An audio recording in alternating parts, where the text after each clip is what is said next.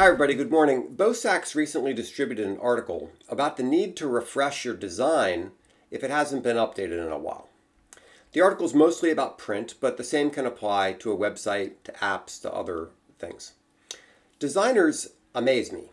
They can tweak one little thing, a color here, a font there, positioning a little bit, and make something look so much better. I don't have that talent.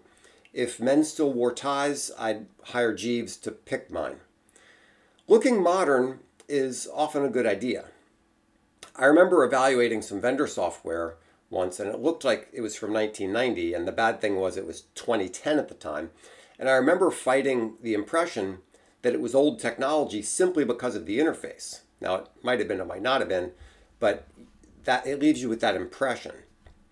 Now, as I've mentioned before, when someone makes a claim, I instinctively think about anything I know that might disconfirm that claim. That's just the way my brain works. So, following that thought, the claim that you should refresh your design, my immediate thought was, are there any negatives about refreshing your design? And yes, there are a couple of dangers about refreshing your design. The first is simply resistance to change. Change can be uncomfortable, and a sudden change can be disorienting. So that might argue for slow, incremental changes rather than wholesale changes. That's what Amazon does, and I think it's a good rule of thumb that if Amazon is doing it, you should probably mimic them. The second possible danger is you might be in a niche where old-fashioned is part of your brand. Looking too modern might make people think you've abandoned your traditional long-time values.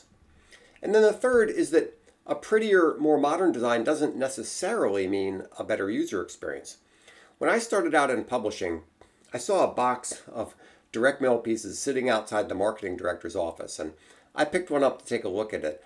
I knew almost nothing about publishing back then, and even though I was in editorial, I was curious about everything, including marketing. I had never seen an uglier marketing piece in my life. The colors and the design were awful, not that I'm an expert on either of those things. And the pictures and the typeface looked like they were from 1950. When I asked the marketing director why she sent such an ugly thing, she said she agreed that it was ugly and it was personally embarrassing to her, but it outperformed every attempt to replace it. They'd do split tests of the ugly mailer against nicer designs, and the ugly one always won.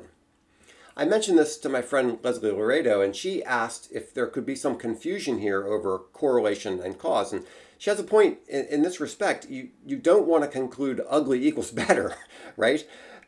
In fact, it would be wrong to conclude that we knew why the ugly brochure worked better. But A/B tests are fairly reliable, and in this case, the uglier design always prevailed. So the why was unclear, but the fact was pretty well established. Back to the article. Peter Sands, who in the article is making the case for occasional redesigns, recognizes what I'm talking about. He explicitly says that just because the designer likes a new design, that's not the point.